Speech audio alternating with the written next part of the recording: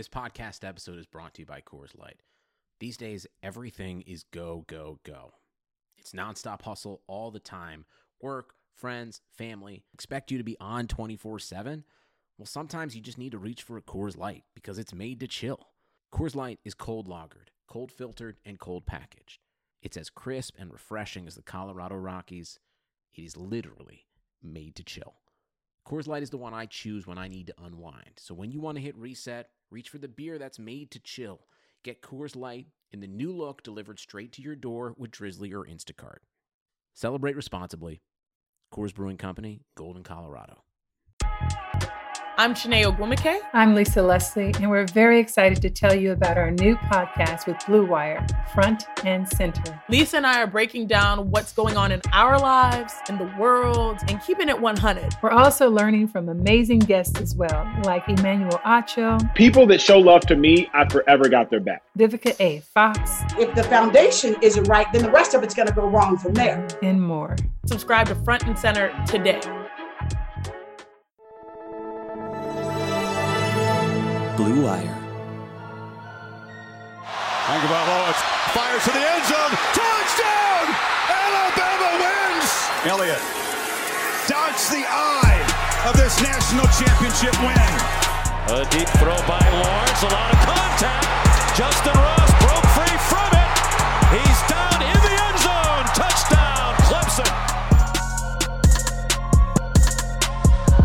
Welcome into episode 104 of Press Pass. I'm Kayla Anderson alongside Joshua Perry. Of course, this podcast brought to you by Bet Online. And my goodness, we are getting into the holidays almost. It's crazy to think about. We've got Thanksgiving coming up and then Christmas and New Year. And we're all just hoping that 2021 will bring us new, greater things. But I am going to hold my breath on that one. Yeah, just wear a mask and I think we'll have better things in 2021.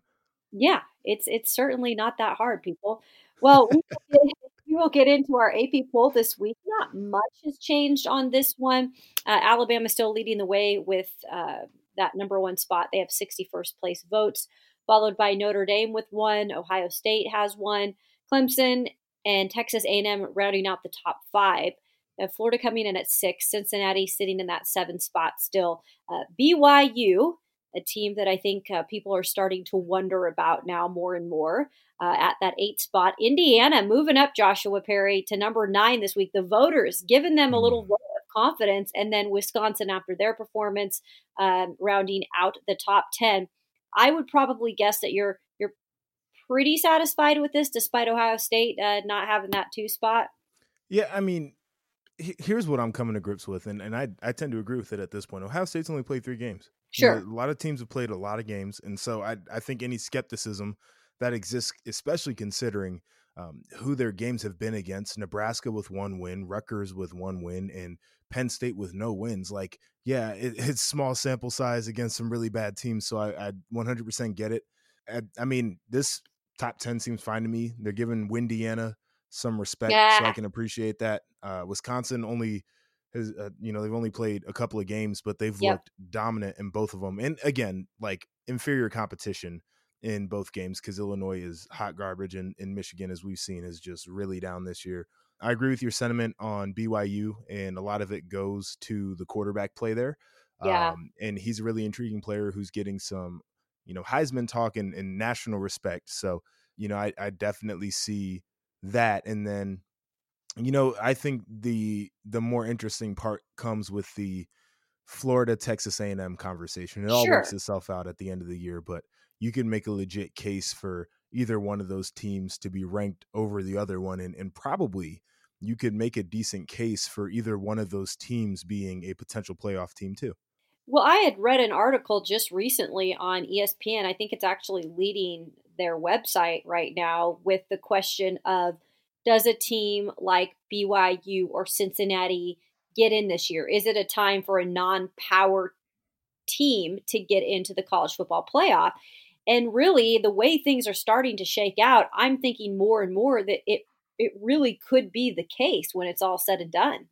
Yeah, and I mean, I look at Cincinnati's resume right now. It's very similar to BYU, although I think Cincinnati's conference is stronger than what BYU tends to play.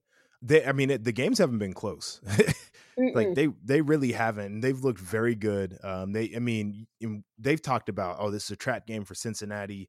I would take the other team against the spread, whatever the case is. And they're probably right now, they're probably undefeated against the spread. Like they're that good. The games haven't been very close.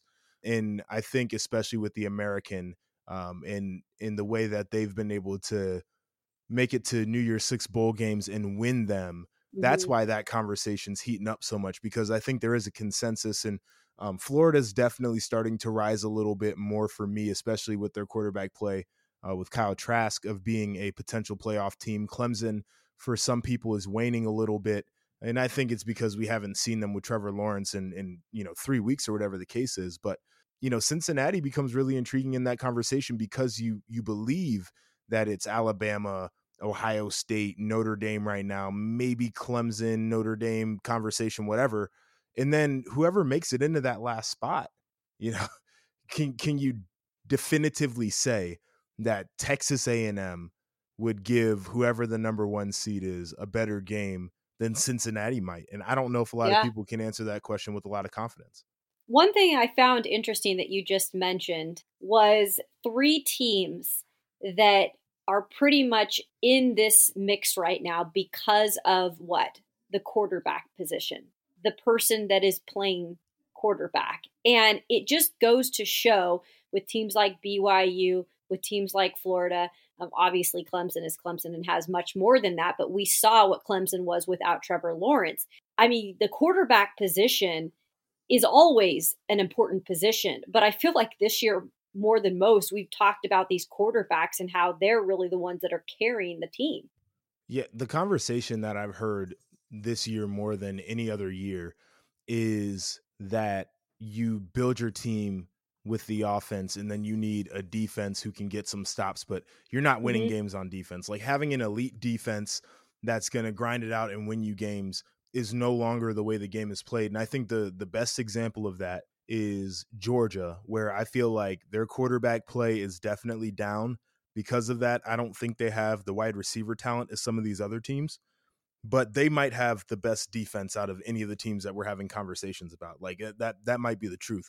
They're not going to win a national championship playing football like that in 2020.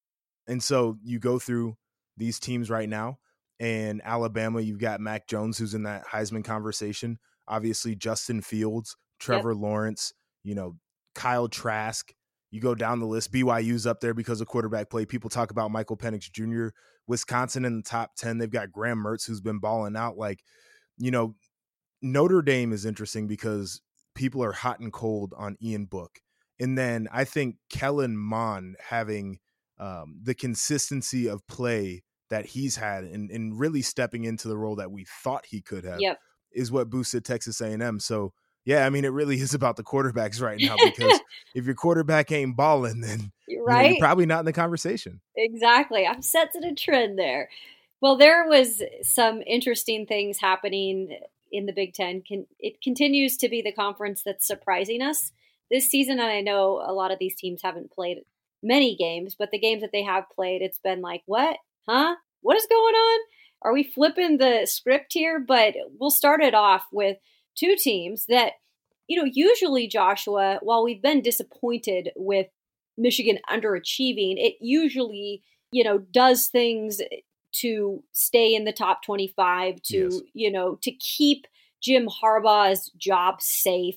And then Penn State, James Franklin came from Vanderbilt, where he actually did a pretty good job down here in the short time he was at Vanderbilt, and went to Penn State and really has been a good head coach there, has put together a pretty consistent winning program. Joshua, Penn State is 0-4 after this past weekend. Michigan is 1-3, and Michigan got sliced and diced. So my question to you is, what in the world is happening with these 2 programs that are usually towards the top of the Big Ten? Yeah, and for that, the context of them being at the top, Penn State was a team a few years ago that was in the conversation for the number 4 spot in the college football playoff. They had won a Big Ten championship. We saw them just a year ago in a New Year's Six bowl game again against an American, conference team, but they won a New Year's Six bowl game. That was just a year ago. And now here they are 0-4. And then for Michigan, they're consistent 9, 10, 11 wins a year. They played Alabama in a bowl game last year. Like, you know, these are two teams that are right there on the cusp of being in that perennial top 10, top 15 conversation. Definitely recently top 25 teams for sure. Like, it's a lock. Penn State, here are the issues is they lost Micah Parsons on defense, and I think he was really the heart and soul in the engine of that unit, and they just haven't looked the same. Their guys are not playing inspired football. They don't tackle well. They don't fight to get off blocks. It's just, mushy out there. Offensively, they're depleted at running back. It's bad. Like, I hate to which is crazy. Yes. Because it's always the running back school. You get so many good backs from there.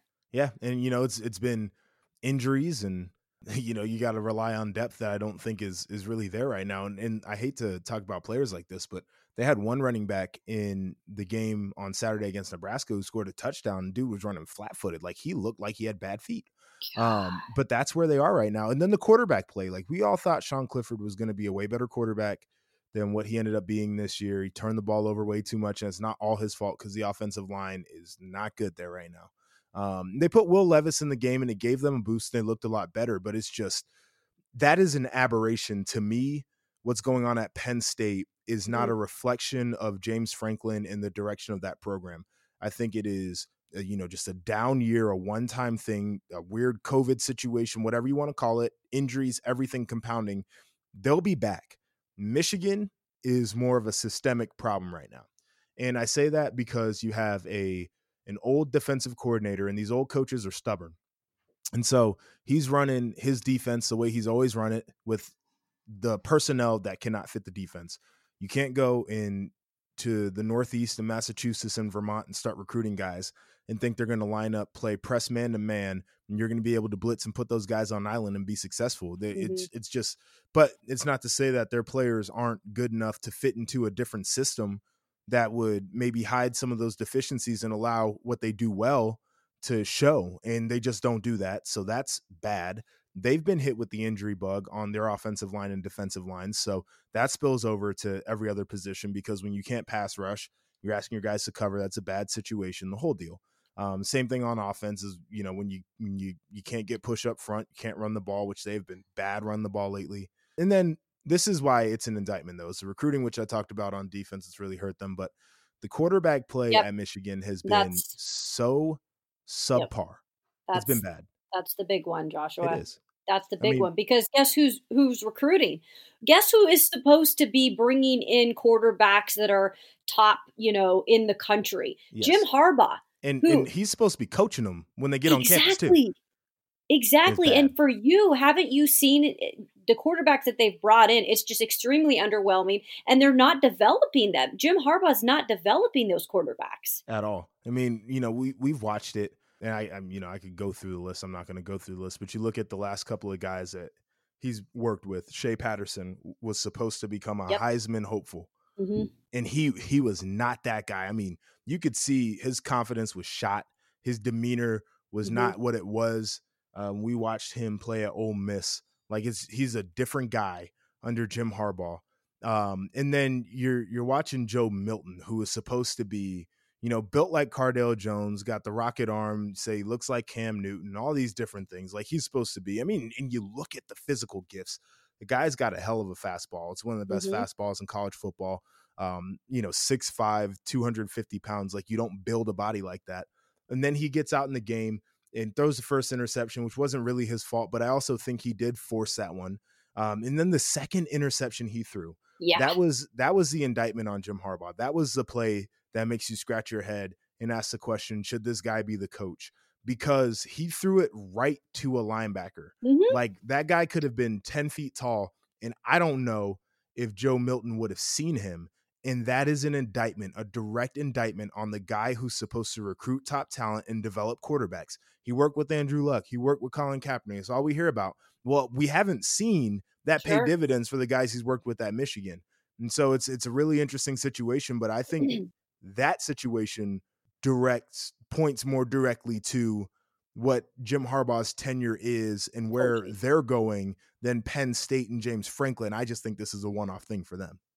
I do too. I couldn't agree more with you about that. James Franklin, first of all, if James Franklin can come to Vanderbilt for the short amount of time that he was there and really make them contenders in some ways, than more so than they've ever been, that goes to show the guy can coach, because there is little to work with, let's say, here in Nashville and West End when it comes to Vanderbilt. But then just to go, I'm gonna jump in on this though. This is what bothers me is we've talked about James on this show, and I don't know him personally. Yeah. But I have a lot of respect for him. I think he's done a very good job. Like he's brought in great players. I think in the press conferences, he owns the mistakes of his team, which some coaches don't do a great job of taking that ownership. Penn State fans, they're like half in, half out on him. Like I think there are a lot of Penn State fans that if he were fired, they would be happy. This is what they say. They say that the only reason James Franklin has been successful is because of Saquon Barkley. No. They said 2016, the year where they played USC in the Rose Bowl, they beat Ohio State. They challenged for that number 4 seed in the college football playoff. They said that year was a one-off, and that was the year that we give James Franklin all the credit for because of the job that he did. But they said outside of that, he's an average coach, and if it wasn't for Saquon, he wouldn't be doing a great job. And I just sit back and I look, and like I said, it's 9-10 wins a year, 11 wins a year. It's New Year's 6 bowl games. I don't know how you can get away with saying that, but for some reason, people in State College, they're like, I don't know about this guy. Yeah, be careful what you wish for, people. Yes. Okay, especially in college football. It's just a real reminder to everyone that coaches, it's hard to find coaches that can go to a program, win some big games, year in, year out, contend in, like you said, the New Year's Bowls, be in possible contention for the college football playoff, beat a team like Ohio State, which is not a team that anybody usually can beat in the Big Ten. Go ask Michigan about that. Yeah. And, these coaches are far and few between. And I'm not saying he's the best in college football by any means, but I'm saying you have a damn good coach there, Penn State. Well, you got to be patient this year. We all knew that this year was going to bring this kind of stuff.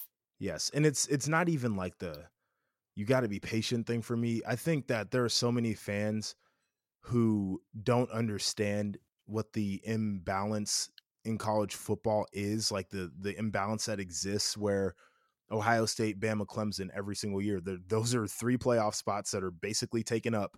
You could sub one of those teams out for an Oklahoma, but there's basically every year there are going to be 3 playoff spots that are predetermined because there are some teams that have never missed on hiring a coach and they have never missed in recruiting. And so that's and so Penn State fans are they're thinking back to the days where, they were winning national championships, and it really wasn't that long ago. It was a long time ago, but it wasn't that long ago. And now they're like, well, James Franklin can't do it. And the question you really have to ask is, okay, well, who is going to do it? And who's going to do it against Ryan Day every single year? Exactly. Get that win against Ohio State because that's what it's going to have to be if Penn State wants to be in the Big Ten championship game and wants to compete for the college football playoff. So yeah, be careful what you wish for 100% because the guy that they have, I think, is doing a hell of a job. Yeah, I just say slow your roll. This is not the end all be all for y'all Penn State fans up there. Now, if you're Michigan, I think you have another thing coming. I don't think that they will technically fire Harbaugh because he is a legacy there in terms of he played there. There's a lot that connects him to that university, but I do think there has got to be something that is done this season, whether it be the end of the season. I mean, we'll get into it in a minute, but there is an SEC team that just fired its coach mid-season or a little bit past mid-season. So there are going to be teams that are going to do it. We thought that in a COVID year, everybody would be safe. That's not necessarily the case. And I think that Harbaugh, there's just so much digression that I just don't know how much longer they can hold on to this guy. Because we've already clearly pointed out all the things that aren't happening. So it's just going to be interesting to see how that all pans out. Well, and the last thing on the Harbaugh situation, he and Michigan athletic director Ward Manuel played together in college. They were both teammates at the University of Michigan, so that adds another level of difficulty into whatever that separation is, because they have history together and they've played together and they were teammates and everything. So, there's a little bit of history there and it makes it more difficult. Well, before we get on to our next segment, I have to take this opportunity because we have a really interesting matchup coming up this Saturday. And let's just hope and pray that everything goes right. There's no surprise COVID outbreaks in the next few days. But Indiana and Ohio State are supposed to play. These are two teams that are undefeated. We all knew Ohio State would be at this point. None of us really had a, solid feeling that Indiana would be at this point. We all know that there's been some good things happening there, but here they are, and this is a battle of undefeated. So I wanted to just pick your brain really quick and ask you, what can we expect to see out of this really non-traditional matchup that everybody's kind of excited for?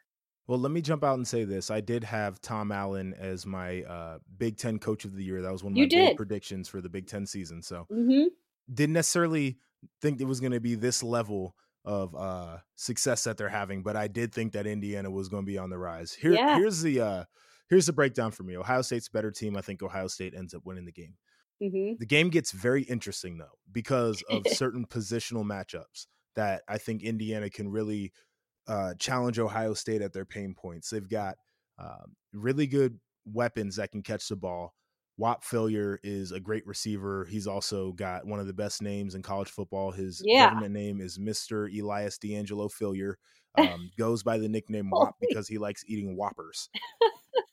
So they got that guy. They got this kid, Ty Freifogel, who went for 200 yards last week. They've got a tight end named Peyton Hendershot, who's a really good player. And Ohio State secondary has struggled at times to defend against some good talent out of the Big Ten. And so Indiana's got a way to challenge them there. And then Indiana does a really good job defensively, and specifically their front seven does some unique things to apply pressure and to mix up looks. And Ohio State's offensive line has struggled getting pushed in the run game. They've also given up some sacks, and part of that is the interior of Ohio State's offensive line struggling. The other part of that is Justin Fields loves to hold on to the ball and let his receivers develop those routes deep down the field, which has been really good because they've connected, but it puts them at risk to losing some yards due to sacks. So there'll be some like game within a game type matchups, but Ohio State's got this one. The talent's there. I think they're further ahead as a program. I like it. See, there's your preview, just like that, you guys. So look forward to that game. Look forward to talking about it next week on Press Pass. Well, football is back. You might not be at the game this year, but you can still get in on all the action on BetOnline. BetOnline, going that extra mile to make sure you get in on every possible chance to win this season, for game spreads and totals to team, player, and coaching props. BetOnline, giving you more options to wager than anywhere else. Well, you can get in on their season opening bonuses today. Start off wagering on wins, division, and championship futures all day, every day. So head to BetOnline today. Take advantage of all those great sign-up bonuses. Don't forget to use that promo code BlueWire at betonline.ag. That is BlueWire, all one word. BetOnline, your online sports book experts. So I had mentioned that there has been a coach fired. Yes, that is right. And the coach, probably not surprising, was fired coming out of the SEC. Because if there is a conference that is going to do something like that in the middle of a pandemic where things are not normal, you can bet it's probably going to be the SEC. And so we get word that Will Muschamp, South Carolina head coach, had taken down his bio on his Twitter. And because all y'all know that nowadays these head coaches, especially in major programs, they all have Twitter accounts, okay? This is a major recruiting tool. We know the guys that do it the best, guys like Lane Kiffin, Mike Leach, those kind of head coaches, because they're very involved. But yeah, Muschamp took down anything in his like bio on Twitter that said South Carolina. So it's very interesting. We're all thinking, okay, something's got to be up. And then a few hours later, it was revealed that he had been fired at South Carolina. Now, this is a guy, Joshua. I don't know if you've really followed his career, but I first knew of Muschamp when I covered Auburn and Alabama at my really first full-time sports job in Montgomery, Alabama. And I covered more Auburn than Alabama. And Muschamp was the defensive coordinator at the time.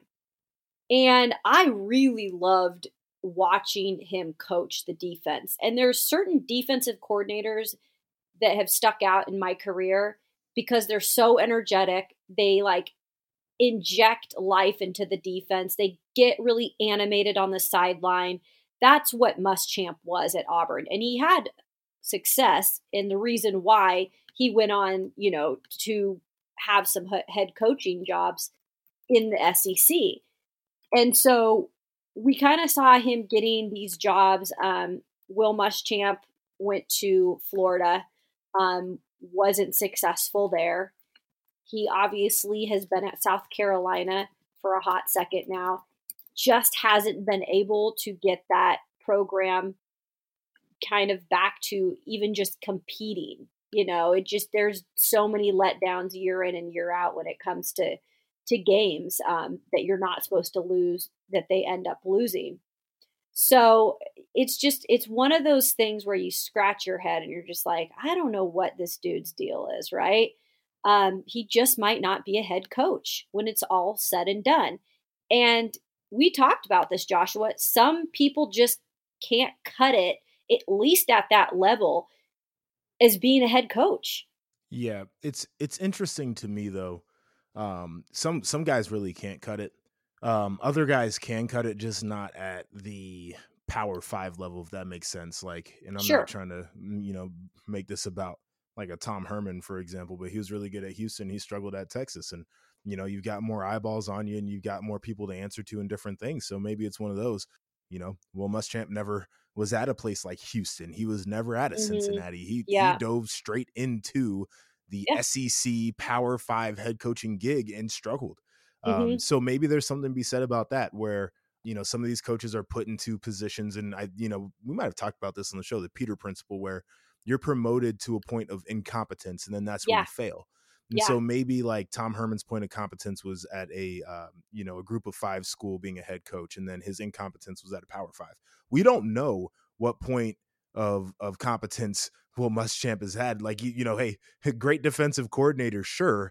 We've hired him in head coaching positions in the SEC Power 5. He's never been at a small school as a head coach. Like, we don't know. Like, we don't know if that's where he's supposed to be. So I'd be something to look at.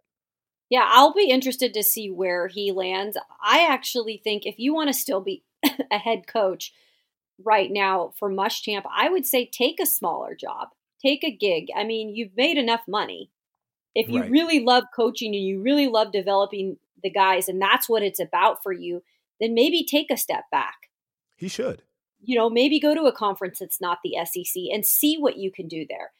That's my advice coming from a non-coach, but that's just me looking from the outside in, seeing what has happened to him in his career. So that'll be interesting to see where he lands. The guys that are up for this gig, supposedly Liberty's Hugh Freeze, where we know his connection in the SEC, Louisiana's Billy Napier, Coastal Carolina's Jamie Chadwell, and then Jordan Rogers, former Vanderbilt quarterback, now on the SEC network, had an interesting take. He actually brought up James Franklin. Sure. And he said, he clearly he's been in the SEC. Things are a little bit crazy, as we had mentioned right now at Penn State, and fans not really being appreciative. But I don't know. I can't see really him going down to South. It's like South Carolina is in the SEC. Okay, great. But it's not one of the elite programs. Yeah. It'd be interesting. Right? I don't think I would take that step from Penn State to South Carolina. I feel like that might be career suicide personally. Yeah, I do too. I don't like that. I'd had to disagree with that one. Yeah, I do too. Hugh Freeze is interesting because I think he's a slime ball.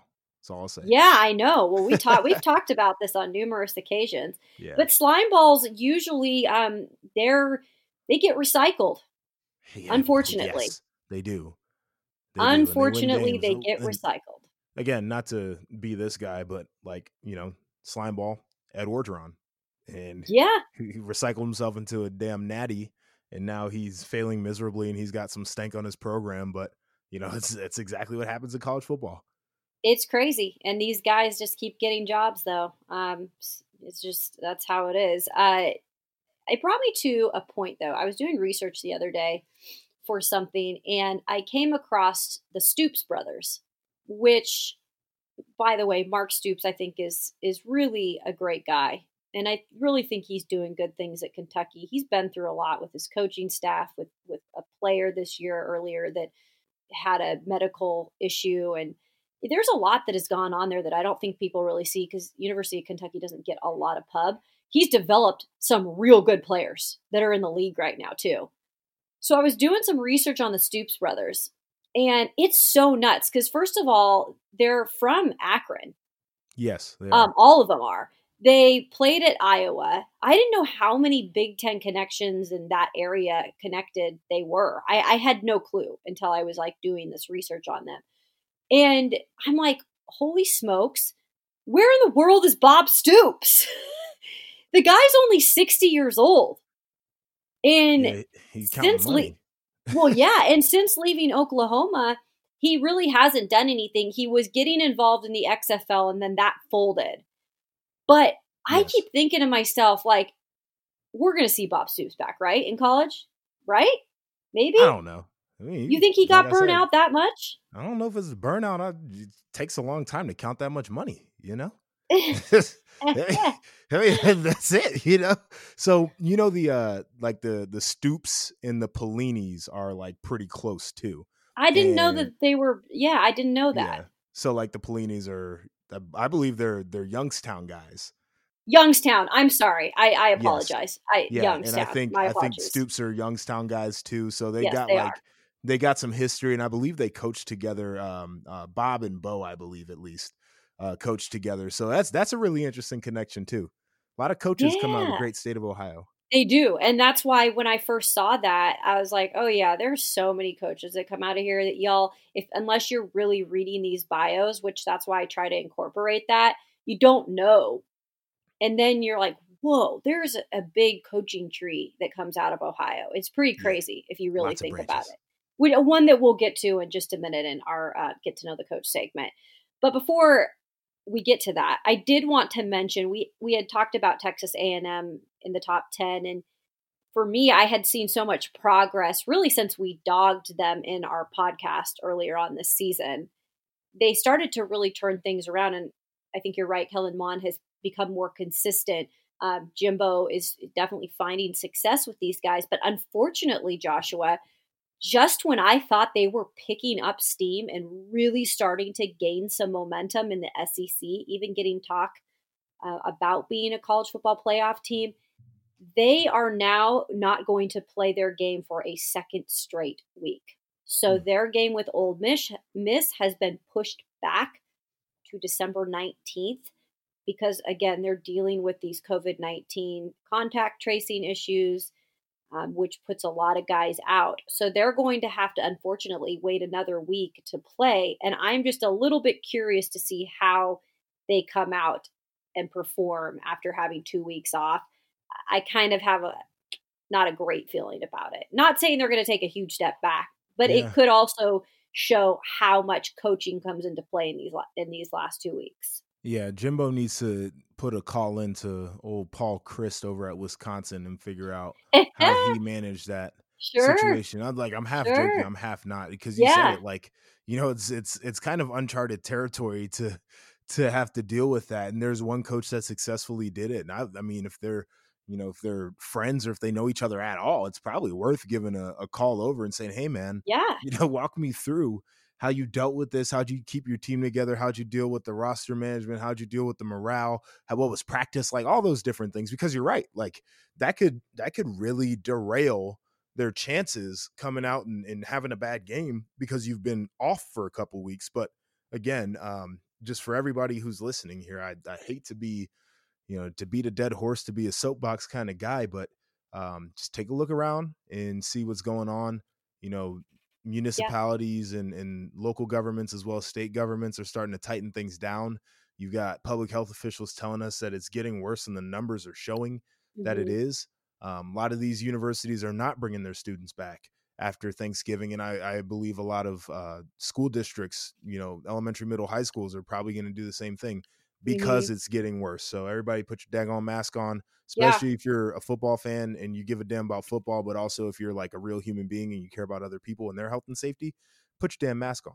Yeah, put your mask on, wash your hands, don't get in massive group gatherings. I understand some people, need to be around their families around the holidays. Just make sure it's safe, make sure it's not a big group of people. I think that's the way that we're going to help, this thing not spread at a time that it is really picking up. And I don't want to see any of that happen again. We've dealt with so much of that, our economy has, but at the same time, we've got to keep people safe, and people don't need to die from this if it can be prevented.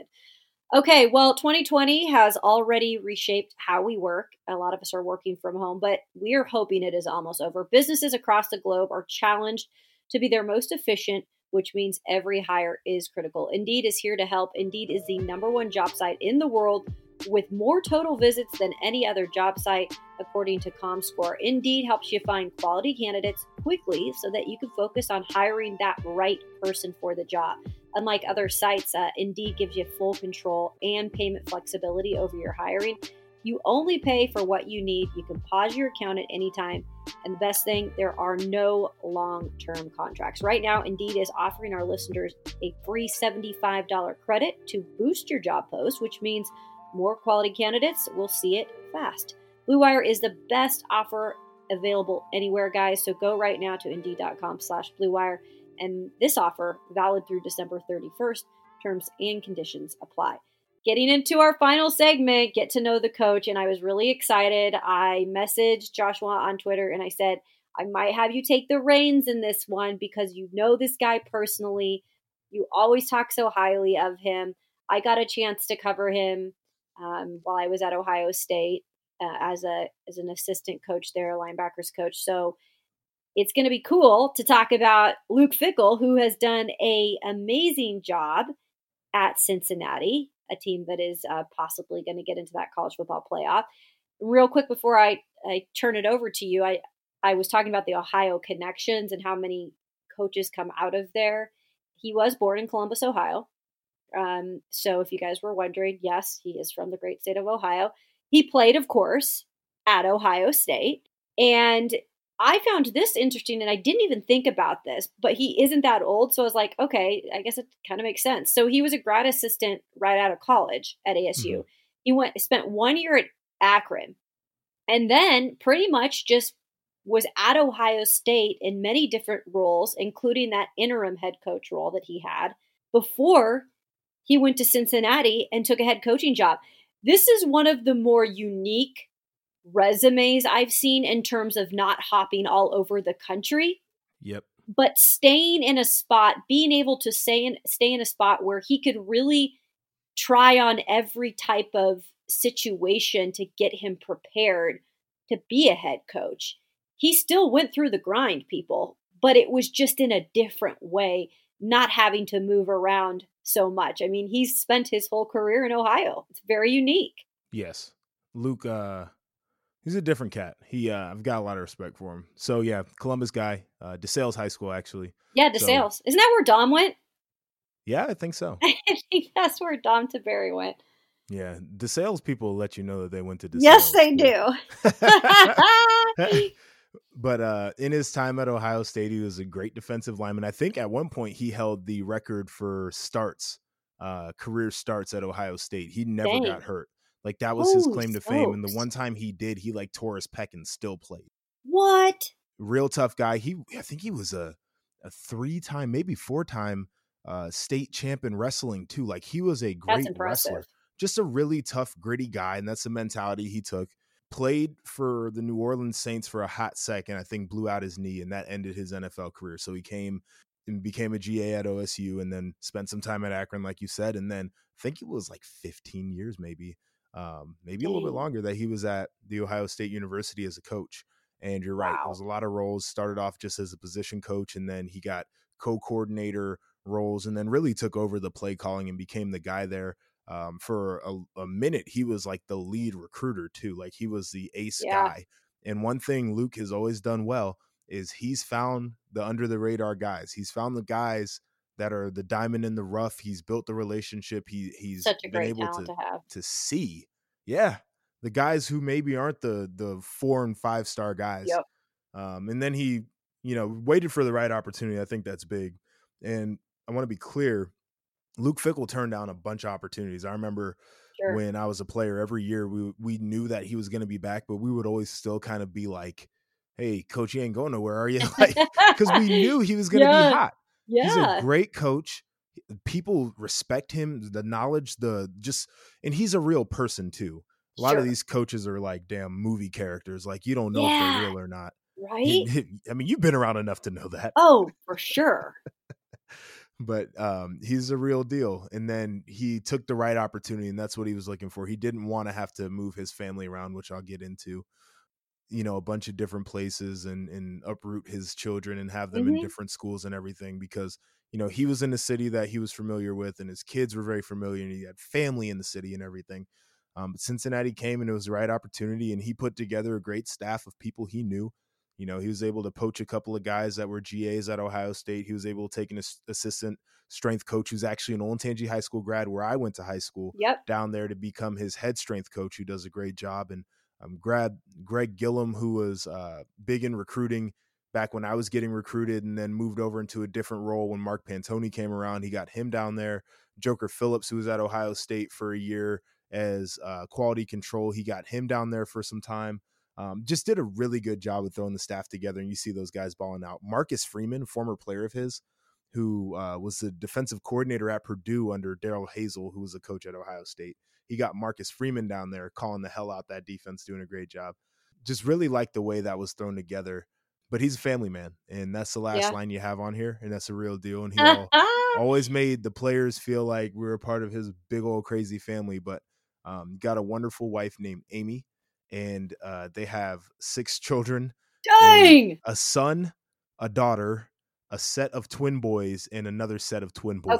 Okay. How does that? I'm sorry. How is that even possible? 2 sets of twin boys? Are you kidding me? Amy is her name, right? Mm-hmm. God bless her. Well, I'll tell you what. She is a she's not like a short woman, but she is a very thin woman. Yeah.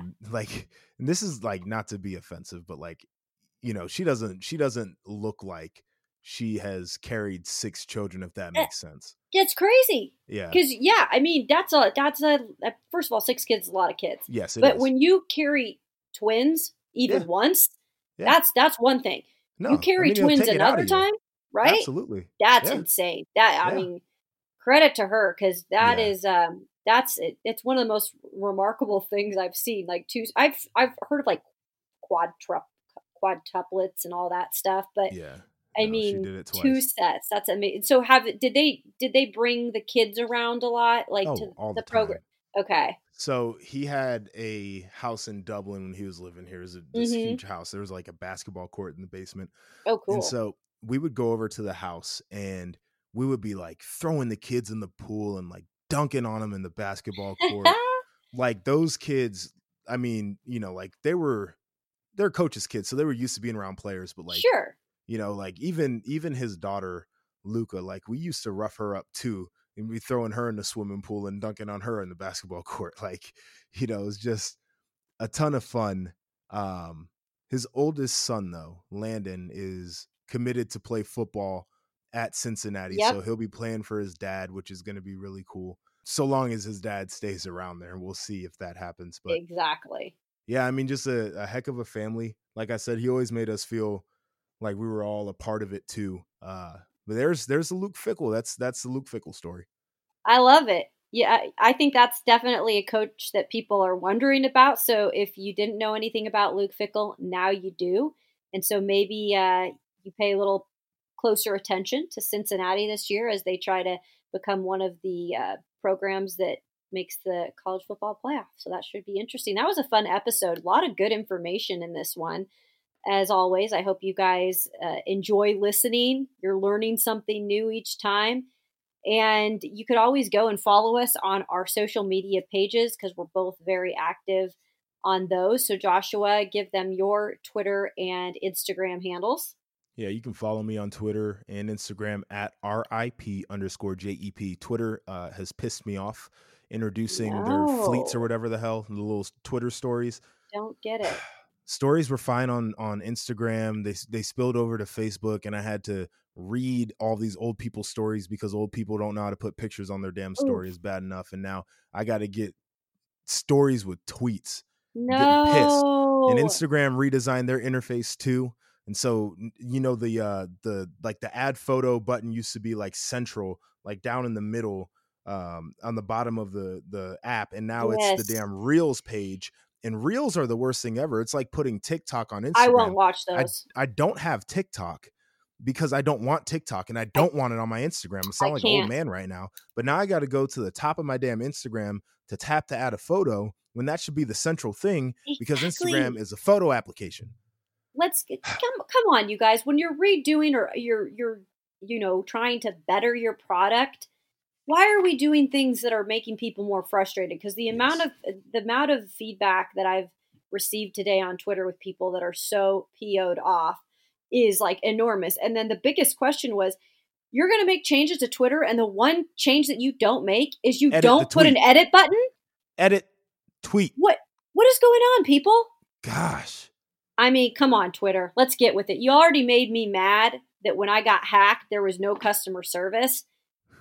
You're real starting to make me mad now. Yeah, Twitter's effing up. Right? Get with the program. All right. Well, hope you guys enjoyed our program. You can follow me at Kayla Anderson TV on Instagram and Twitter as well. We hope you guys enjoyed this edition of Press Pass. Hopefully your team gets to play this weekend. Good luck to Joshua Perry's Buckeyes. Good luck to Mike Cougs that had a close one with Oregon. Let it slip away a little bit. Yeah, we should have talked about that. Not to get too far into it because it's the end of the show, but man. They got a bright future. I'm going to tell you that right now. Yeah. This is the head coach's first year, and he's got things going in the right direction. I will say that.